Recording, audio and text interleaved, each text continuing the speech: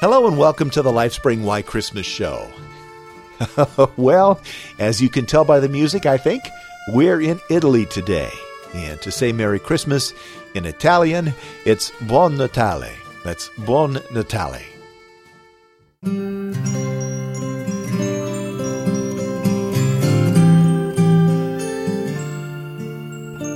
One of the most important ways of celebrating Christmas in Italy is the nativity, or the crib scene. Using a nativity scene to help tell the Christmas story was made very popular by St. Francis of Assisi in the year 1223. And in case you didn't know, Assisi is in central Italy. The previous year, he had visited Bethlehem and saw the place where it was thought that Jesus was born. A lot of Italian families today have a nativity scene in their homes. The city of Naples in Italy is world famous for its nativities and nativity scene making. These are known as Presepe Napolitano, meaning Neapolitan nativity scenes or Neapolitan cribs. The first nativity scene in Naples is thought to go all the way back to the year 1025 and was in the church of St. Maria del Presepe, or St. Mary of the Crib.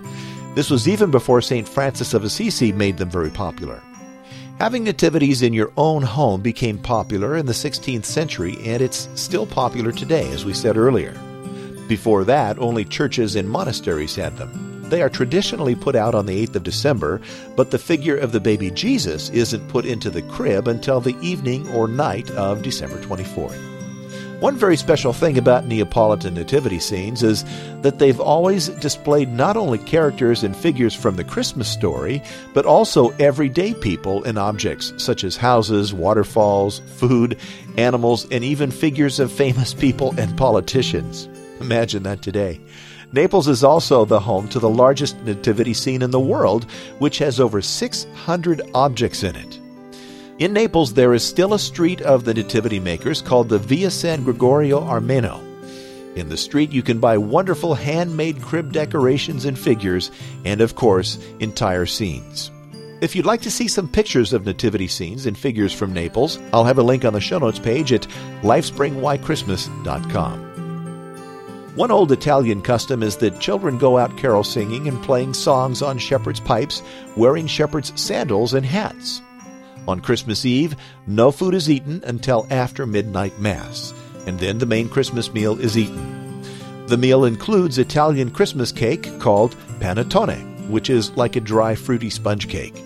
And in Italy, Epiphany is also celebrated.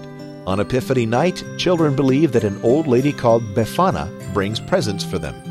The story about Befana bringing presents is very similar to the story of Babushka told in Russia, and we won't do that one again. Children put stockings up by the fireplace for Befana to fill.